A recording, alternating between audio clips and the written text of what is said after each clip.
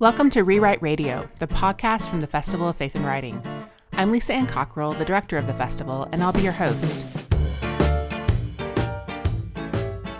This is the place you can listen back to conversations we've had with writers and readers as we celebrated the written word together for over 2 decades. In each episode, you'll hear a session that took place at the festival. It might be a reading, an interview, a lecture, panel conversation, or something else entirely. Today's episode of Rewrite Radio features a conversation between 4 seasoned authors who've written extensively about their personal lives. Carla Barnhill, Jennifer Grant, Margot Starbuck, and Karin Rivadeneira discuss how to navigate writing about friends and family and then living with what you've published. To introduce the session, I called up Wesley Hill, an assistant professor of biblical studies at Trinity School for Ministry.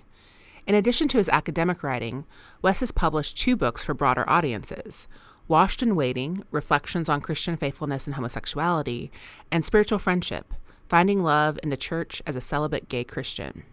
Wes spoke about his own work at the 2016 Festival of Faith and Writing and told me he also loved attending this panel and listening in on the conversation.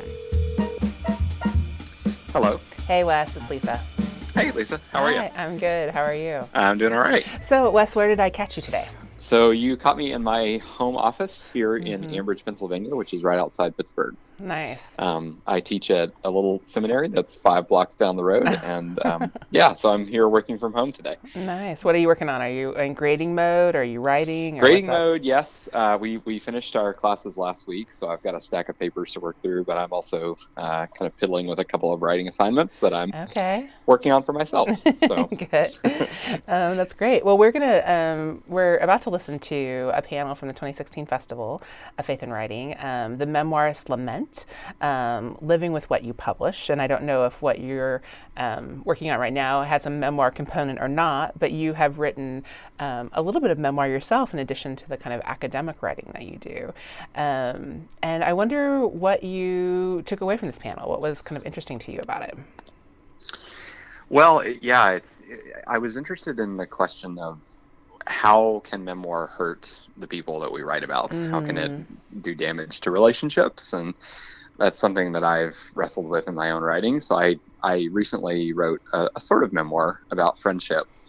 And I felt that in order for the book to be honest and worthwhile, I needed to talk about pain in friendship and in particular the loss of a friendship. But I knew that to do that might definitively close the door on any future possibility of reconciliation with one friend. And so I really wrestled with that. So I was kind of on the edge of my seat in this panel, wondering how they would answer those questions. What in your experience? I mean, so you'd already published the book when you were listening to this in this panel.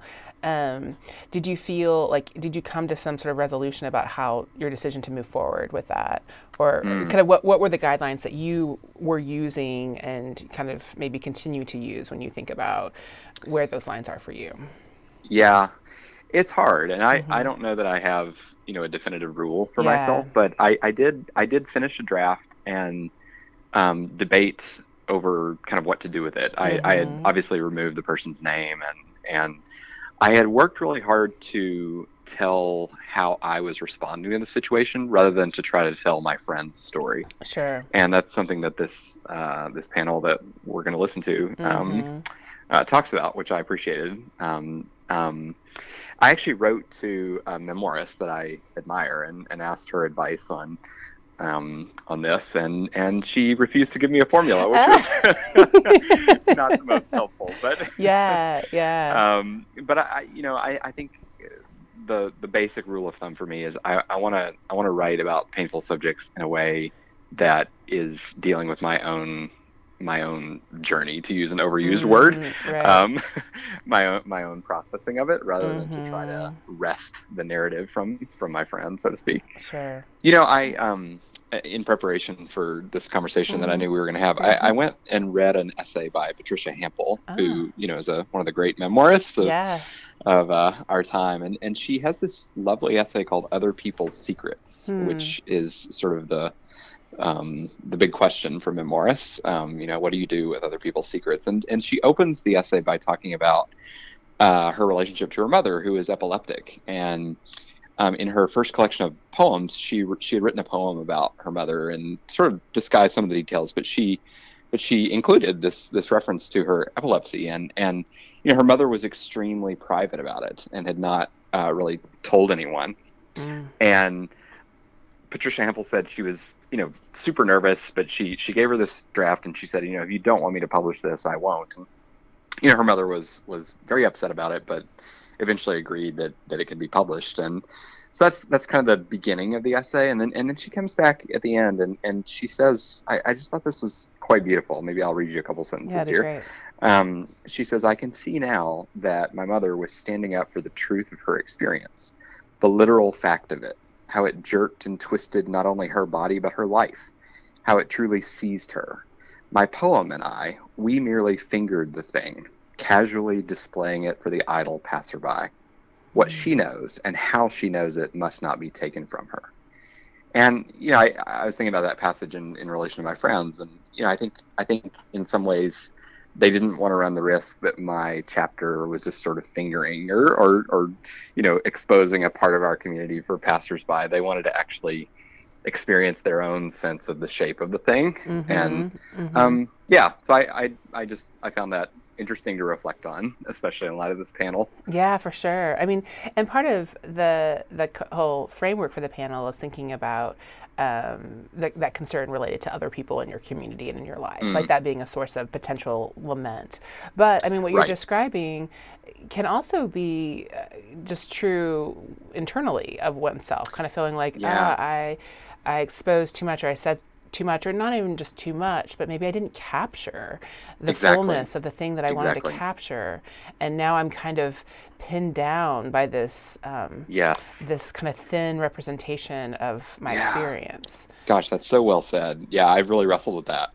Yeah, I was going to ask, is that something that you've struggled with in any of your kind of autobiographical writing? I think so. I mean, because you always have an idea in your head that, at least I never feel like my prose quite measures up to what my initial vision of it was, and you do ask, have I adequately captured the complexity of this? And okay, of course the answer is always no to that, but but have I done some kind of justice to the many-sidedness of it, so to speak? And that was, to return to my friendship book, that was part of why I felt I needed to include a story of failure in friendship, because I didn't want to present myself as some sort of exemplary friend, or that all my friends are necessarily perfect friends to me. And I think trying to do justice to some of the dark sides of it was helpful, even if ultimately I feel like I didn't do it full justice in the end. Wonderful thoughts. Thank you so much for joining us today. Well, thanks, Lisa, and I hope I will see you at the next festival, if not before. Excellent. Talk to you later. All right, take care. Bye. And now, the memoirist's lament, Living with What You Publish, from the 2016 Festival of Faith and Writing.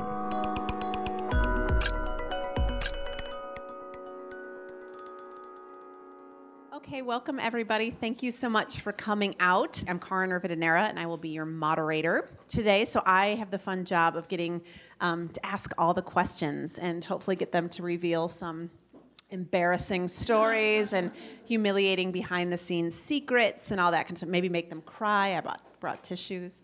But anyway, the way this is going to go, I'll just kind of give you a little roadmap, is that we're going to start out, I'm going to have each of these guys introduce themselves. They'll say their name, give a brief explanation of their memoir, and then maybe anything else that they want to share right off the bat. Then we're going to go in and talk a little bit about writing and relationships, because probably most of the regrets that we have about writing memoir have to do with the people we love. At least that would be true for me. Then we're going to talk about a little bit about truth in fiction, how much is real, what do we change, a little bit about process, and then some general advice for aspiring writers. All through this, we would love it if you, maybe not right in the middle of someone saying something, but if you have a question or if something strikes you as odd or weird or whatever, go ahead and shoot up a hand and we'll see if we can get to you. Otherwise, we'll pause periodically to see if anybody has any questions. So, Carla, why don't we start with you? I'll pass the mic and let you introduce yourself. And I might give it back. Well, my friends, welcome. No, I do love a microphone. I'm Carla Barnhill, and I have been in Christian publishing for about 20 years in lots of different roles, primarily as an editor. And a lot of what I'll be saying today will be from an editorial perspective and kind of a book development perspective. But I did also write a book called The Myth of the Perfect Mother that was a little bit of memoir. It was a lot of my own story mixed with some other research and that kind of thing. So that was my experience as sort of putting myself out there as a writer. So that's when I refer to my book, that's the one I'll be talking about. Okay, grab that mic, Margot.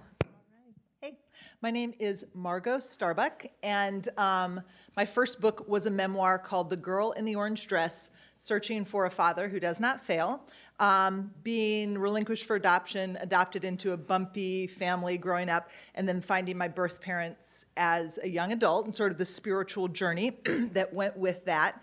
But the reason I'm excited about this panel is because at the festival in 2006, I attended a memoir panel, and there were three humans. I hope they're not in the room, because one was like an older, sensible man who'd written a memoir, and he said, of course, every chapter, I ran this past my family. Like, why wouldn't you, right? That was his process. And the other was...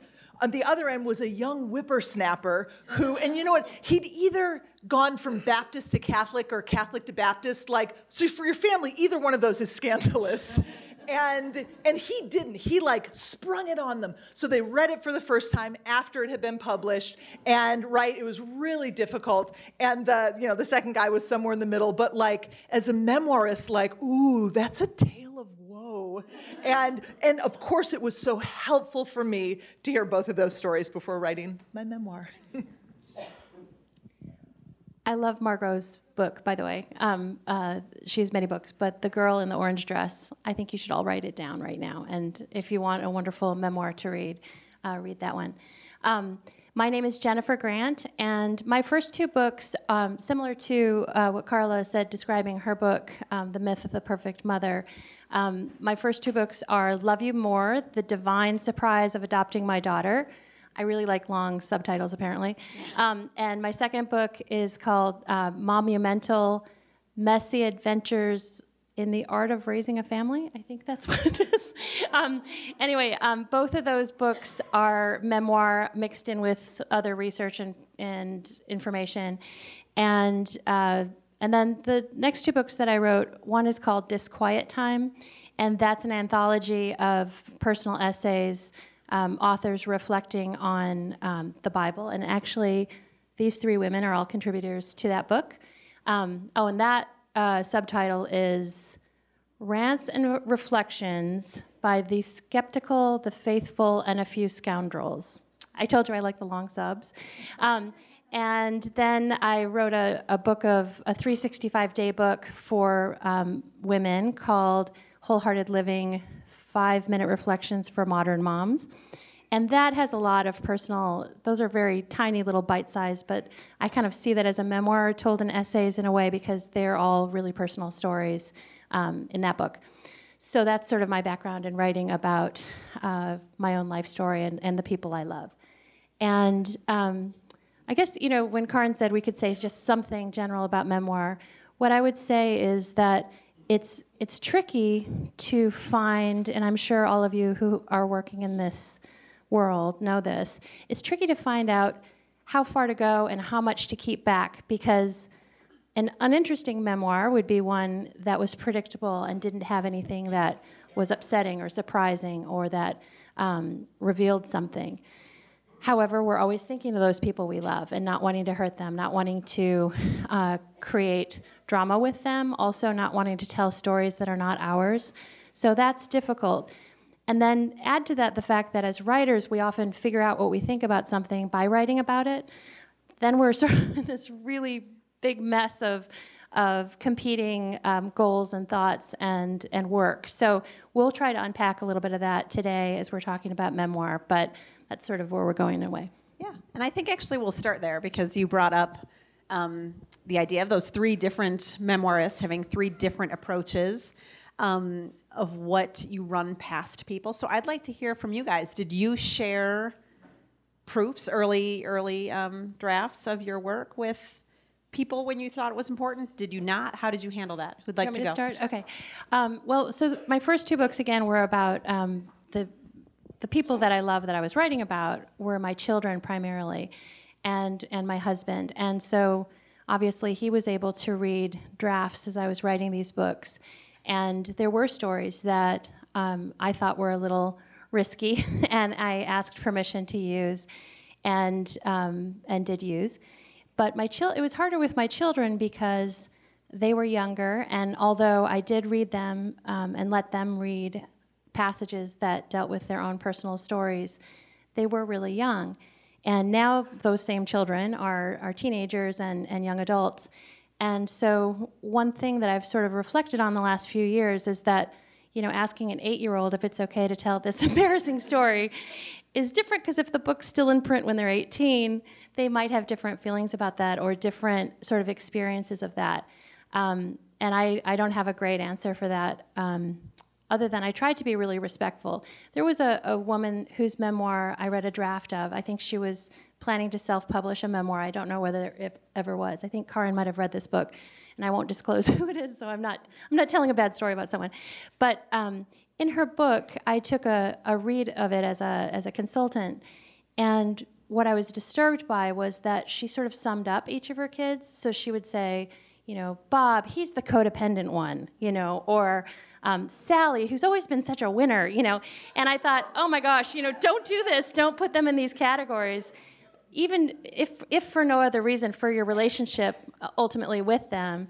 And I tried to tell her that. And so I think one thing that I tried to do in my books was to tell stories about the children without sort of putting them in categories and neatly summarizing them, and sort of trying to make them as general as possible. And with stories about little kids, it's easy sometimes to just make it more general. As parents of young children, many people have struggled with potty training or things like that. So those are stories that are relatable and can be interesting to other parents and aren't necessarily, these ultimate very vulnerable stories. So I think that's... Ooh, that business about my child, the codependent, right? Bad for that author's relationships, but I think that it also, you want your reader to connect with you, and it makes it hard for me to connect with that author because I don't quite trust them, right? So you want them rooting for you as the author, as the protagonist, and connected to you, and that makes it hard to do that.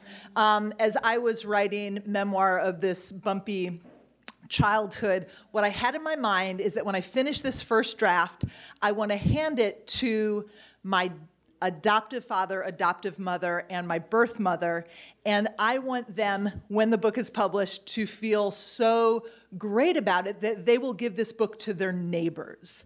And I feel like that was shooting pretty high in retrospect, but my dad's response to draft 1 was, phew, it could have been worse. And birth mom, too. Phew, could have been worse. And my adoptive mom, I think, was a little disappointed that she wasn't more of a hero. And I loved hearing that at the front end so that I could be kinder and gentler, right? Because the way that I painted her had a lot to do with what was happening in here. And I could be more generous and was able to be with that sort of that early feedback. So, Carla, did you have something? Well, my kids were little when I wrote too, and when I wrote about my children, and I think this is one of the real risks that you take is writing about children, because you have to be really careful. I always tell writers if they want to write a memoir, you have to think of yourself as a character in your own story, and kind of write a little bit distance that way. But when you start to make your children characters in your story, you really risk dehumanizing them or taking their individuality away. Now you've made them props in your story. And I think it's a really, really kind of delicate territory. So when I wrote about my kids, and I think you guys have done this too, I try to write about them in ways that are like, these are really common things that children do. So I'm trying to not like point out, here's my weird kid. I feel like that's really unfair to this child. Like you said, they're going to be 18 one day, and I don't want something that I wrote for my benefit to come back and hurt them. So for me, I wrote about them a little bit in my book. It was more about my experiences as a mother. So the focus for my book was much more on my own kind of things that I was dealing with. But I did have a whole chapter in the book about depression. And while I was working on the book, I was writing about depression and got to this point where I'm like, pretty sure I'm dealing with depression. Like, I really didn't know until I was starting to write about it. And so then I was revealing this in the book, and I wrote about how I realized that I have been dealing with depression at periods in my life since I was in junior high. And I knew that my parents would read that. And so that was something where I was like, my mother is a good German Lutheran girl from Minnesota, and when she reads that, she's going to think it is all her fault. And I am going to have to preempt that, or it's going to ruin her whole experience of this book. And so that was something where I took the time ahead of time to say, Mom, there's some in this book that I need to talk to you about. And it was actually, this is probably more than you need to know, but that was actually a really therapeutic moment for me in my own kind of process of dealing with depression, was to be able to tell my mother about it.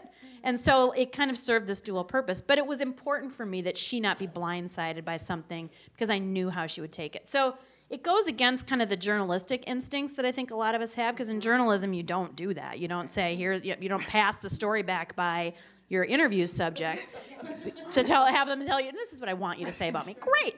Yeah, so it goes a little bit against that instinct, but I do think memoir, because it lives in such a different space in the consciousness and in the writing world, I do think you have to really think about, what is the story I'm telling about this person? What's the worst thing that could happen? And what is the fallout of that going to be in my life and my relationship? Is it going to be something we can't recover from? Do I care if it's something we can't recover from? Like, you really have to ask those questions. And I think you also really have to ask yourself, is the purpose of this story to hurt that person? Am I writing this story about them because I want other people to see how bad they were to me? Or am I writing it because Revenge is not good. Revenge literature. is not good. But it can happen when you're trying to tell these stories and you find yourself kind of healing through the process of writing those stories.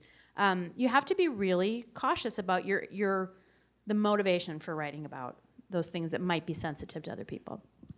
And I love that you brought up the journalism connection, because, right, for those of us with a journalist background, that's very true, that's just something you don't do. But I think what's similar is that, when people freak out about seeing a quote in print, right, and I didn't say that, I was misquoted.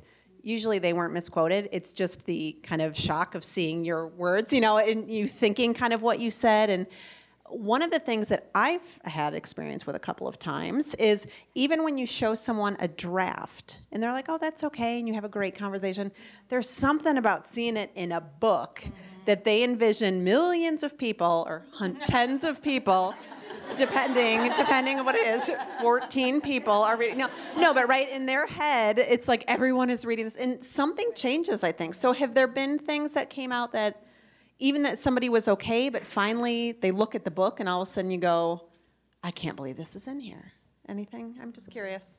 I'm thinking of somebody who gave a thumbs up, and it was an infant who'd been born to my roommate, who's a single mom. He was fine, like at age 18, with his name being his name. She was fine with it. And I just felt so protective of them that I changed his name, like, against their will. Yeah. Someone who I know and love well, I had shown this person a draft, fine, whatever. But it was seeing it in print that all of a sudden I got a call, and it began with, how dare you? That's never a good.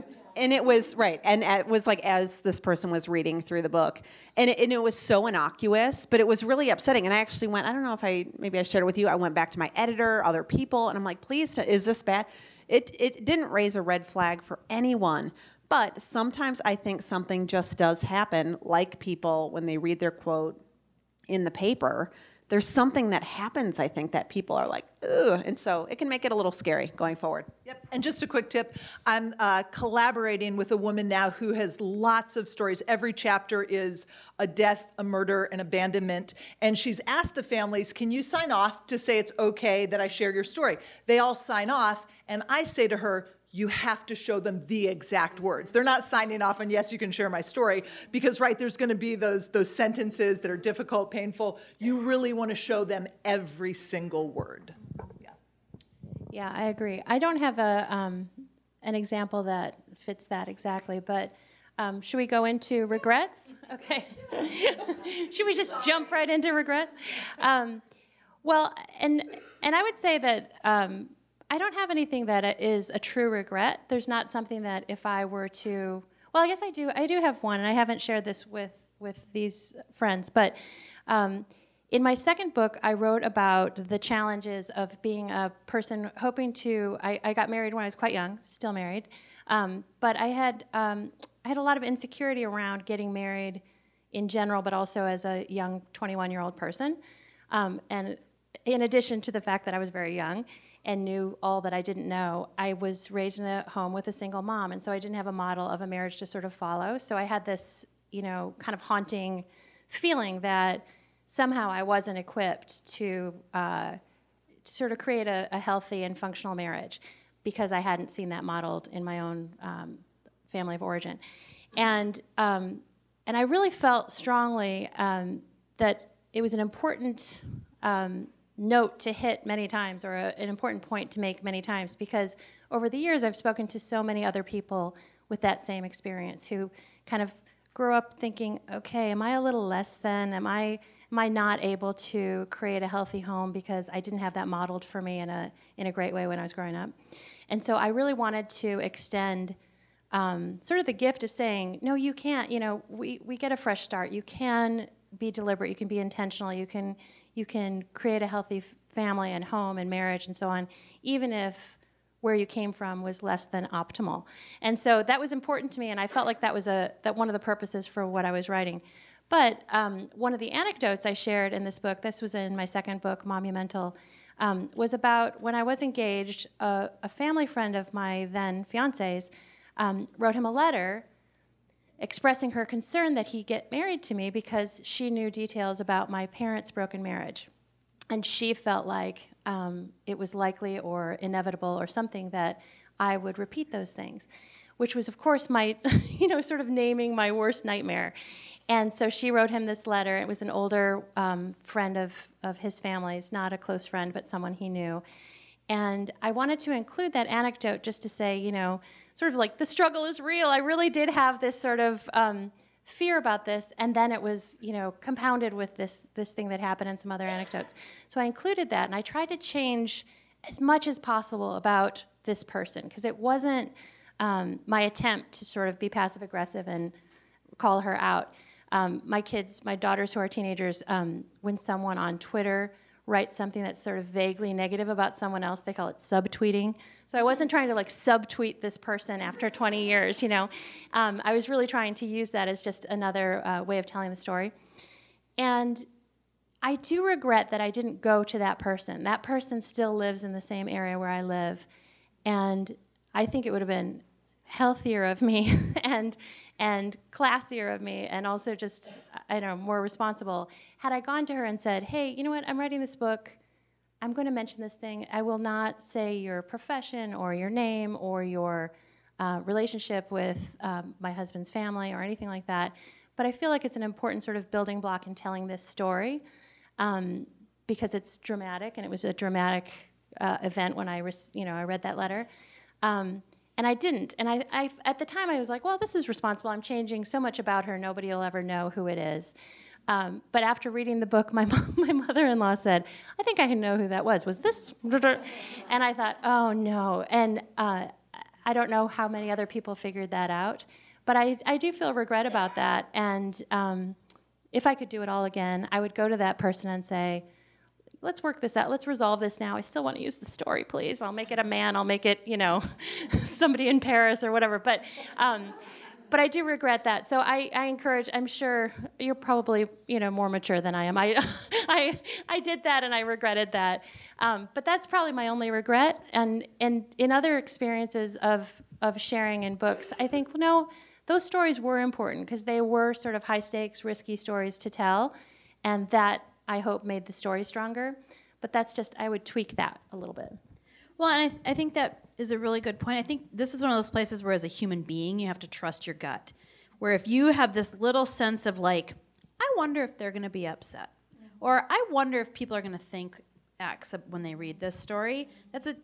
Follow that rabbit trail, because it's going to take you to the place where you need to go with it, whether it's asking somebody for permission or deciding to tell the story differently or whatever, or even just rethinking your motives for telling it. Trust your gut on those things. We have somebody has a question. Oh, I see. That's why you handed me the thing. Okay, yes. Lisa here.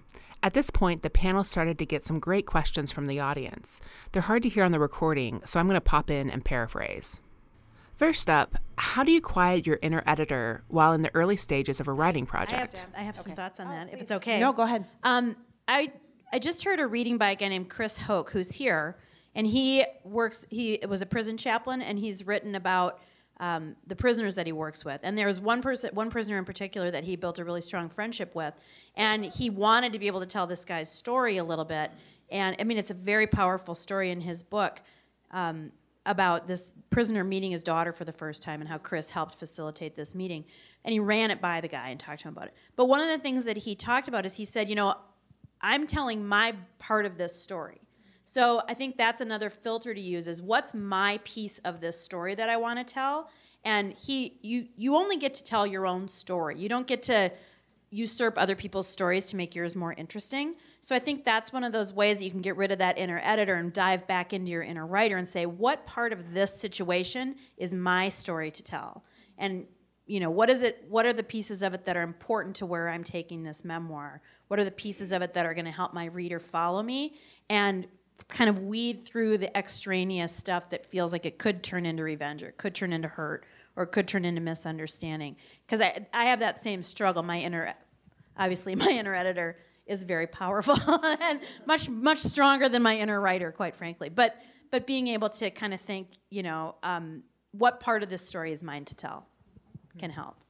I love the challenge of speaking the truth in love because I'm such a believer that as hard as the story is, there are ways to tell it graciously. And so in my memoir, I didn't have to go into pages and pages and chapters of like how difficult it was. Honestly, in a sentence or two, maybe about my father, I was able to communicate this was not optimal, and that's enough for the reader to get it. So I feel like we can do it in gracious ways and also ways that aren't so. Mm-hmm. And I would just add to that in your first draft, tell it all. Don't censor yourself as you're first pouring out the story. There's plenty of time for that. And maybe you'll write 20 pages about something and decide that it's not kind or it's not loving for you to include it. And then you can turn it into what Margot was describing, a brief summary or something that we get it. But it's important for you to do that work first and have, really revisit that memory and, remember what it looked like and smelled like and felt like and so on. Yeah, and I also think, too, it's great to have that good inner editor. But as a writer, it's also super important to have an outer editor, like another person. So it's like, right, you get that first draft done, you get it all out, and to have somebody else to come through, because I think we've done that certainly with professional editors, but even having friends and just other readers to kind of go, I don't know, this kind of seems too much, or this, and if we ask people to read with that in mind, I think it really helps. Yeah. Have you ever regretted revealing something about yourself? Well, again, this goes back to the depression. And the regret wasn't so much that I said it. Like I said, revealing that was actually really therapeutic for me to be able to own it. And it's something that I now talk about very freely, obviously, with people I've never met. But it was something that came back to bite me a little bit. A review of my book on Amazon, somebody was like, I wonder if she's still in the throes of depression and really can't see her way through. And I was like, you just totally missed the whole point of my book. But it was something that was kind of used as a way to be dismissive of the other things I was saying. So I regret that about it. And I think that can happen sometimes too, where especially if you are talking about mental illness or places of struggle for you or places where you just don't have it figured out all the time, it can be used sort of against you again for as a way for people to be like, she's not all there, so, just ignore that. I had an unexpected thing happen, and it's not a regret. I don't regret having written this, but in my first two books, I did write about my kids as little ones, and as Carla said, I tried to sort of talk about general things, and in one of the books, I was trying to make the point for other parents that when I was a young mom, I really sometimes made the mistake of thinking that who my kids were at age 2 and 3 and 4 indicated who they were going to be as adults. And so I think the name of that chapter is something like Kids Aren't Little Adults. So it was just, I'm a slow learner, I think, as a parent, and so it took me a while to realize that all 2-year-olds are really selfish and grabby, and it doesn't mean that my child when he's 18 is going to be very selfish and grabby and whatever. But some of the stories I told included 2 of my kids are 18 months apart, and the older one is a boy and the younger one is a girl, and they were very close, and they sort of grew up almost like twins. And they spent all their time together in a double stroller. People saw them as twins and so on, and they were both pretty verbal. I don't know why. And one thing that my son would say would be things like, if his sister were to fall over, skin her knee or whatever, he would say, and it was very cute because he had a bit of a speech impediment, and he would say something like, well, on the bright side, it wasn't me. and at the time, I thought it was sort of half funny and half really horrifying, like, where's your compassion? Are you going to be like a sociopath, And I made the mistake, as a new mom of kind of thinking, oh my goodness, like, how can I remedy this, How can I teach him compassion? Because obviously he has no soul, But actually, he was just a very cute little normal preschooler. But anyway, time passes, and he is in high school, and a couple of years ago, after dating a girl for about a year, he broke up with her, and her mother was very upset. She was also upset, but the mother was upset. And in the days following this breakup, he told me a few days after this, and he said, I'm getting these weird text messages from this girl's mom. And I said, oh, that's strange that she's texting you, the mother. And he said, yeah, take a look. And so he gave me his phone, and on his phone were screenshots from my first 2 books of things I had said about him, and I did use his name. Things like, when my son, and his name is Ian, when my son Ian was little, I thought he was a sociopath because his sister would fall over and he'd say, well, on the bright side, it's not me. I thought it was a cute story. And she sort of made the point, see, you're still a heartless, whatever. And there were many examples of that.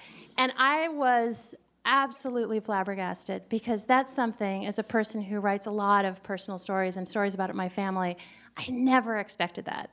And when that book came out, it was in 2011 or 2012 or something like that. So he was, I don't know, I guess he was about 12 or something when I was writing it, and I'm telling these stories about when he was 4, and so it seemed really safe, and also for any of us who are parents, we've all seen our kids be completely heartless, and you think, oh my goodness. So it was kind of a general story, but specific to him. So I was really crushed, because I never wanted the work that I was doing or the way I involved my family to be something that could be used sort of as a weapon against them. Happily, this particular child is like oozing with self-esteem. Yeah, he's pretty bulletproof, and he was just like, that's pretty like weird, right? Sociopath. Yeah, right, exactly. Oh my goodness, no. He's a very compassionate, lovely person. But he was able to just say that it was strange and inappropriate, and I told him not to text her back and so on. But that was something that really threw me, because it never occurred to me that something that I wrote about my child, whom I adore, would later be used in that way against him. So, yeah. How do you handle telling hard or dark stories that you would never get permission to tell? I know Margot wants to talk about Glass Castle, so I'm not going to talk about Glass Castle. So glad you're not going to. But I will talk about Mary Karr's Lit. Anybody read Mary Karr? And she talks about a lot of dark things. But again, she really makes it, here's what happened to me, and the other people, like she dated David Foster Wallace for a while, who was like spiraling, in his own mental illness, but she barely touches on his part of that story. She just talks about what it was like for her to be romantically involved with somebody who's falling apart. And I just think she does a really good job of that. And because the darkness of her life affected her so much, she had plenty to tell of her own story. But I do think, I think you're right, Bronwyn, that's very delicate territory to tread, because you just can't tell someone else's story for them, and you can't take it on to make your story better. It's just, that's a violation, and it's another way of, hurting that person. But I think figuring out, and this is why sometimes memoirs take 10 years to write, because getting to those places where you're able to talk about this is what it was like for me to love someone who was so hurting. That's your story to tell. That you get that completely. They might not, but you might not have to tell theirs. You can say, I loved someone who was so broken and abused, and here's what it was like. You don't have to say anything more about it, except to talk about your piece. In writing memoir, how much detail is okay to change? Thank you for bringing that up. We wanted to talk about that issue. It's really important that memoirs are true, that the stories are true that we're telling. There have been some recent examples. Was it the James Frey? Yeah, was the big one. Yeah, A Million Little Pieces. Million Little Pieces, where he wrote a memoir, and then it was later revealed that he had really invented it was fiction. So it wasn't something really happened, and he changed the names or the identity of the person to protect them. It was stories that actually didn't happen, and so I feel really committed, as I'm sure we all do, to telling true stories, because if you want to write fiction, you can write fiction. And maybe in some cases, it's something to think about. If you can't tell someone else's story in a way that will preserve a relationship you want to preserve, or whatever, you could consider, writing fiction. But if you're telling a true story, it does need to be true. However, I think we all agree, you can change details about the person in order to protect their dignity or their identity. In my book of short reflections that I described to you, I wrote about a woman in my church who is sort of notoriously the curmudgeon person. And I had a really good story that I wanted to share about her, and the point was to validate that she had so much to offer, but on the outside she just was known as sort of the grumpy person in the church who was always, snapping at the little kids, making noise, and so on. And I really wanted to tell this story, but we are members of the same church, and we see each other almost every Sunday, and I actually really care about her, and I didn't want to say anything that would ever... I knew she'd probably read the book. So this is a woman who sort of famously has a certain pet. Now I want to not disclose anymore, but I changed the animals that this person is very into, her name, and some details about her past. And then I wrote it, and I've gotten a lot of response, including from people at our church, of how much they liked that story. And nobody knew, and I sort of vaguely said it was a long time ago, and things like that. Now, the story was dead honest, but there was no reason for me to be disrespectful to this person. That wasn't the point of the story. The point of the story was to talk about relationship. How do you handle situations in which you're asked to read your work in public, but people you write about will be in the audience? Right. I was just going to say, find a different excerpt. Have a few in your back pocket, depending on who is going to be hearing. That's good. There's a writer at the festival. I don't know if she's in this room, but I attended her reading, and she had shown me everything. And when I read it in my home, I'm like, oh boy, I sound like a cool, fun person. And then I was in the room when it was read out loud, and it was about my clips in my hair, and the reference was like. Oh, it's happened in the last few years. Yeah, the reference was she dresses like a toddler or something, and carries herself as a toddler, and I felt kind of flesh and weird. But she could see me, so no harm was intended. But there was stuff about our congregation, and I don't think she read the hardest parts. 2 blocks from our church about our congregation. She chose something else. Smart. Yeah, I would say, and that would be for giving excerpts to bloggers or other things like that, to be mindful of who might read it and come across it. And I think also in my experience, the people who are coming to the reading are mostly the people for me who are in the book anyway. Not very many people come to readings often, so just a little honesty. Okay, all the way back. Do you find that humor takes the edge off when describing other people? I think it really depends on who the people are. I think, also how self-aware they are. There are people who are really self-aware and love to, poke fun at themselves and so on, and other people who are not there. And so if you are writing about them in a way that's discloses a lot about how you see them, you might be holding up a mirror to someone who's never seen that angle of how they are. So again, this brings me to just a major point about memoir is it is messy, and it does create problems. And even if you do everything right and you take the pages to everyone who's involved, there will be some messy relationships that you'll have to clean up or you'll have to navigate. And that's just how relationships are, right? I mean, all relationships have times where there are snags and there are things that we aren't a lot of fun, but we have to sort of clean up and work through. And so it is an opportunity to kind of, revisit our relationships that have been important. And if we're writing about them, we're also maybe going to work them into a healthier place, after having these little messy dust-ups that are inevitable if you're writing memoir. Yeah, I just wanted to say, Anne Lamott says you need to be willing to kill your darlings. So your darlings is like that fabulous story, that fabulous something.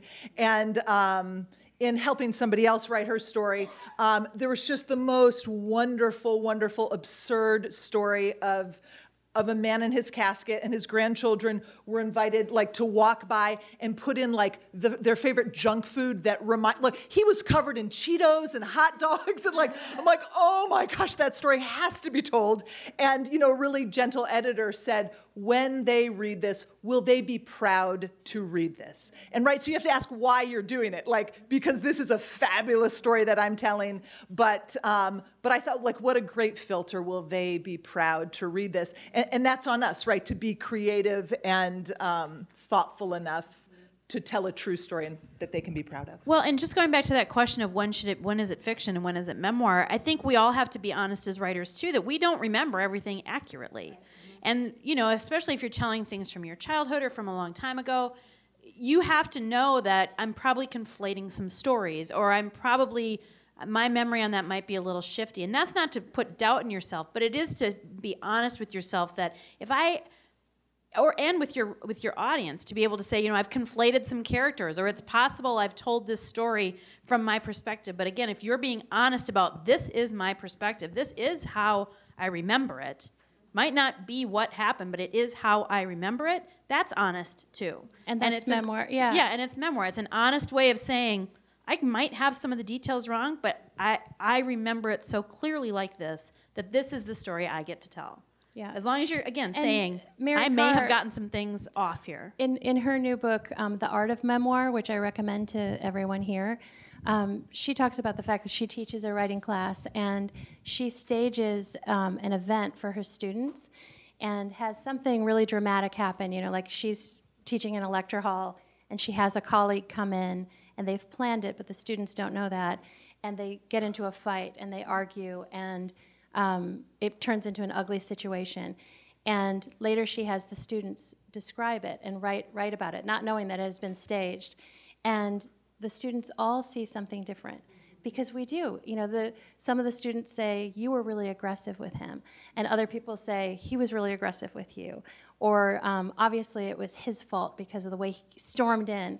And others say, he came in, but he obviously was just trying to work something through, And that's how we look at our pasts as well. And we're always rewriting our pasts as well. And that's something to keep in mind when you're writing memoir. As you live your life, you start sort of giving more attention and more power to certain stories, because it fits the kind of narrative that you're constructing about who you are and what your life means. And that's appropriate in memoir, right? I mean, because you're giving different weight and different importance to certain memories. And so something that might have been minor that happened to you when you were 6, reflecting on it when you're 36 or 46 or 56, you might say, that was a turning point. When really, perhaps, that's just the way you're starting to tell the story of your life. So, yeah. Well, just in terms of, The Glass Castle, telling a really hard story. If you don't know it, it's being raised by parents who were not functional. And she just does it so beautiful, because part of it is she doesn't express any bitterness. And what that does is it allows the reader to sort of be outraged on her behalf, because she's not bitter about it. So just The Glass Castle, just a beautiful way to tell a really hard story that allows the reader to experience. All right, we're going to come back to questions, and I know you've had your hand up for a minute, but I want to ask a question again because we only have a few more minutes. And I think there's a couple things maybe that would be helpful just as we're kind of wrapping this up is that I know that this happens to you guys all the time, right? People come up and say, I've got a great idea for a memoir, right? Probably a lot of you right now have great ideas for memoirs. What is the best general piece of advice or specific piece of advice that you would offer to someone who says, I've got this great idea? Well, I said this yesterday in my, Publishing 101, so I know a few of you, Rachel, were there and others, but I think it's in my opinion, and maybe all of ours, the best memoirs really come out of wrangling with a question or questions. So the questions that sort of keep you up in the middle of the night that you have been arguing with your college roommates, for 20 years or with your family about. The haunting questions, and they might be about, who is God or God to you, or it could be, what does it mean to be family, or what it could be, what's my purpose here, or it could be, why is there injustice or a specific injustice in the world, and so on. And so I think, when I work with editorial clients and they say, I really want to write a memoir, what should it, I've got these 4 different ideas. I always look for the one that is the most sort of high stakes and seems to be the one that the person has the most questions about. And memoirs don't really answer those questions necessarily. They might bring on more questions. But if you are, so taken with some question or questions about yourself or your spirituality or life or whatever, that it's waking you up and haunting you and troubling you, and everything you see on the news or everything you read reminds you of it, that's probably a good place to start. I want to say that your memoir has to serve the reader. We kind of get caught up, and I have this really interesting story, and people have listened to me tell it for years. It's a really interesting story. And yet, every book on every page, every chapter needs to be serving the reader, meeting their needs. So yes, you have this great story, but either write it all first and then let your inner editor go back and look at it again. But it needs to be serving your reader and giving them something, connecting it to their experience. And then to just put a hitch in that, the number one advice that I give to people when they ask me about this is they'll say, I have this storyteller, this thing happened to me, and I really think it would help other people to read this story. And I'm like, stop right there. Because if your main goal is to help other people, it's the number one way to make your memoir turn into a preachy, awful story that is going to be like banging people over the head with this point you're just dying to make because you learned something and you really want them to learn it too. Nobody wants to read that. I mean, that's a different kind of book. That's self-help. That's not a memoir, and that's not honest writing if you're trying to write your own story. So I always say if people are like, I just really want to help people, I'm like, well, then you need to write a different kind of book. This isn't it. Mm-hmm. But so if that's what's motivating you is you're like, this happened to me and I can really help people because I learned all this stuff, I'd say back it up and kind of try that again. Think through what is the real reason you feel compelled to tell this story. And that doesn't mean you should tell stories that aren't universal or that don't have connections with your readers or that aren't going to spark life in your readers. But going back to both Lit and The Glass Castle and lots of other, one of my favorite memoir writers is a guy from Wisconsin named Michael Perry. Anybody read any Michael Perry? Yeah, he's got a book called Truck, a Love Story. And right, yeah. And he writes about his life as a small-town paramedic in this little town in Wisconsin and kind of a farmer or whatever.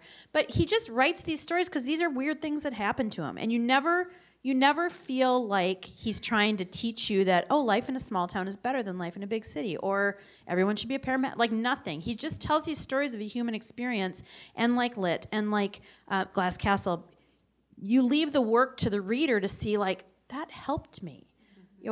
So I think if you're really trying to help the reader with something, you're going to do a disservice to yourself as a writer because you're not going to push yourself hard enough to really be honest. And you're going to do a disservice to your reader because you're not going to let them have that magical experience that we all have as readers where you read something and you're like, oh, that doesn't happen when somebody's like, you know what? Here's the thing you need.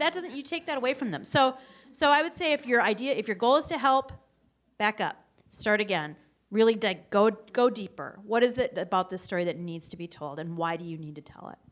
I love that, and I think it's huge because I actually think memoir should do the same thing for you as fiction does, right? It's just the beautiful writing, the beautiful story. I mean, they have the same arc, they have the same shape, it's just different. So, and that's great. Okay, let's take a couple more questions. Yes, go. Do you have any regrets about what you've published? No regrets.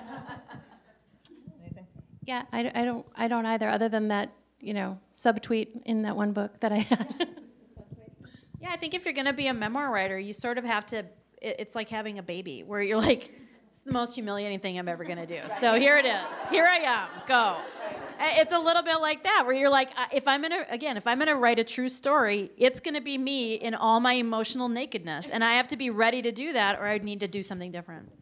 Well, I think last night we were talking, it is humiliating. I mean, there's no way around that. It's humiliating. You're telling really most things that you don't ever tell people. It's wonderful. I mean, it's cool, but were you the one who said you have to figure out if you've got the stomach for this? Yeah, and the idea that most people don't, you might not have the stomach for it, because it's hard. Okay. Next, yeah. When you're writing about a bad experience you had at a church or school, how do you handle relationships with those institutions? How do you avoid hurting or demonizing them? Nobody is raising the microphone to their lips. No, I have so many thoughts about this. I mean, yeah. Yeah. I mean, I've edited a lot of books about the emerging church, and a lot of those books are people coming from evangelical churches where something went just amiss for them, and now they're in this other place. And that's a struggle people have. And I think this is one of those places where kind of power and privilege come into play, where when you're writing about one person versus another person, as the writer, you now have power that other person doesn't have. The whole idea of the revenge thing, like, I got a pen and you don't, so here I go. So you have power. But if you're the person who's been wounded, the institution holds the power and the privilege in most situations. And so you get to speak out against that. And you can do what you feel you need to do to protect the place or the people involved in those institutions, especially I think when it's churches. Because so many times our family history is connected to those faith traditions and those churches, and we realize, like, this isn't just about me and that institution, this is me and my heritage. And, that can feel really vulnerable just as a person, too. But I think you can be a little more bold about talking about those things in big ways, because those places can take it. Yeah. They're in a position to speak for themselves in a bigger way than an individual is. Yeah, again, I think it's saying, what part of this is mine to own? And saying, this church, this is how they were structured, this is how they were. My husband had more of a fundamentalist background than I did as a college student, and he's in a very different place spiritually, but he's like, I'm able to look at that experience almost as a cross-cultural experience, where it's like, isn't it interesting that this faith tradition does this thing? What an unusual thing to do. I wonder why they do that. Like, it's almost a sociological approach, and if you're in a place of kind of health and healing where you feel like I'm able to distance myself a little bit from the things that happened there and look at it almost as a sociologist or an anthropologist, kind of saying, here's what happened, those things are real and true. Now the emotional piece or the heaviness comes from how I dealt with that as a person. I don't know if that makes sense, but at least that I find that can be helpful to create a little emotional distance. We just wanted to underscore the word health. And if you're not in that healthy place yet, probably not the time to write about it. You're right, you've healed, you've been on that journey, so you can write about it from a good place. Or you write about it, but put it away, and come back to it. But how about one more question? Yeah. And Lamott says that if they, people you write about, wanted you to be kind, they would have behaved better. Do you agree? Nothing that's going to be useful. I just wanted to say that, like, as I was describing my adoptive father, you can go online and find out who he is, but my birth father, you're never going to know who that was. And it was so satisfying to be able to give him a fake name, which was the name of his dog. It was very satisfying. But people behaving, go. Yeah, I mean, I think there are some stories that I'm waiting to tell. And my friend Laura is nodding. She had yes. There are some stories that, in order to tell them truly and in a way that feels safe, actually, to me as a writer, I want to wait to tell until people have passed on to their great reward, because there are people that I don't really want to engage with about these things. And I think there is that element of, if I were to write about someone who didn't behave well in a very personal way and tell very true stories, there would be no way to do it without saying what the relationship was or more about that person. But I'm not interested in engaging with that person about these things. And so I need to make the decision to say, okay, maybe this is something that I do write about now and I journal about and I think about and I research or whatever, and I set it aside, and perhaps there'll come a day when I can tell some stories that I won't need to worry about that. So, and I hope that for any of us who did choose to wait to tell some stories till the person has died, it wouldn't be to vilify the person or to hurt them. But yes, there will probably be people who say, I don't agree with that telling of it, or you're oversensitive or whatever. And that's where you just have to own it as a person who writes memoir and say, yep, I'm just telling my story. This is what it felt like to me. This is the way I remember it. This is why it was important to me.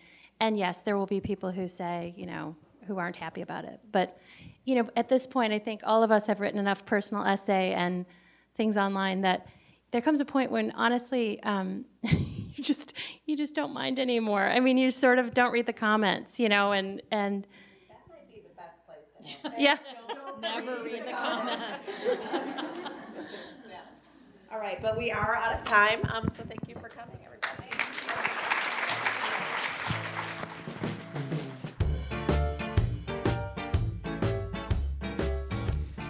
Many thanks to Carla Barnhill, Jennifer Grant, Margot Starbuck, and Karin Rivadeneira. You can find links to their work in the description of this episode of Rewrite Radio. Thanks also to Wesley Hill. You can read more from him at spiritualfriendship.org or follow him on Twitter at Wesley Hill. Rewrite Radio is recorded at the Festival of Faith and Writing on the campus of Calvin College and produced by the Calvin Center for Faith and Writing. Our team includes Sarah Bass, John Brown, Sadie Berger, Donald Hettinga, Lou Klatt, Scott Jose, Jennifer Holberg, Bob Hudson, Annika Kaptein, Carolyn Meidskins, Deb Reenstra, Sarah Turnage, Debbie Visser, and Jane Zwart. You can learn more about the Festival of Faith and Writing at festival.calvin.edu. And if you're into the social media, be sure to follow us on Facebook, Twitter, and Instagram. If you like what we're doing here on Rewrite Radio, please leave us a review on iTunes. It helps other people discover the show, and we are so grateful. Also, we've got 26 years of festival recordings to explore here on Rewrite Radio.